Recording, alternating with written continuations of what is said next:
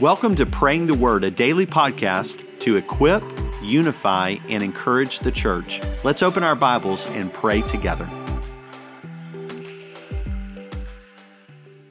Today our reading comes from Acts chapter 28, and it's the final two verses of the book of Acts. And so realize that everything has been moving toward this kind of climax, if you will, but I want you to see how it strikes us in a way that maybe we don't expect. And so hear the word of the Lord. Paul stayed 2 whole years in his own rented house, and he welcomed all who visited him, proclaiming the kingdom of God and teaching about the Lord Jesus Christ with all boldness and without hindrance. God, I thank you for this passage because in so many ways, what seems anticlimactic, that Paul is under arrest in Rome, but he's kind of out on parole in a way, but he can't leave Rome. He's kind of stuck there. And he's having to even pay for his own house, it says, his own rented house. Lord, that really in a lot of ways describes so many of us today.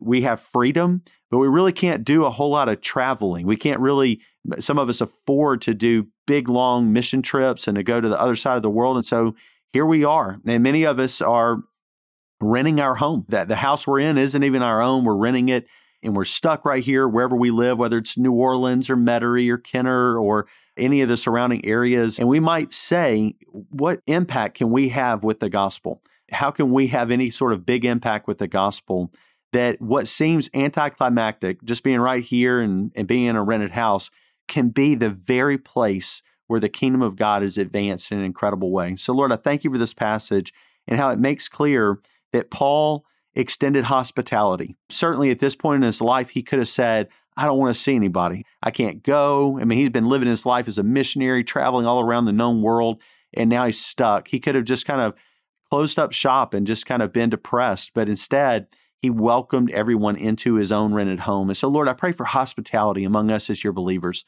that in our neighborhoods, we would open our homes so that people that we live around know they are welcome in our home, and that all that come to visit us, they receive a warm welcome, but not just so that they can say how nice we are or just how good our food was, but instead that then you would give us the boldness, just as you gave Paul, to be able to proclaim the kingdom of God and teach about the Lord Jesus Christ, and to do so without hindrance, without concern about what people will think of us and all of those things, Lord, but to know that the greatest gift ever given was the gift of your Son, and that remains true today. So Lord, please, I pray for myself because sometimes I forget that the greatest gift ever given was your Son, and that gift is still available today through faith. And so why would I want to withhold the greatest gift ever given from someone?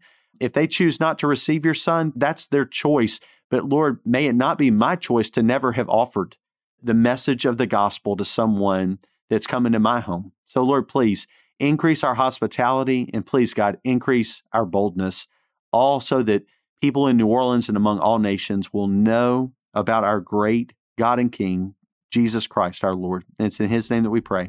Amen.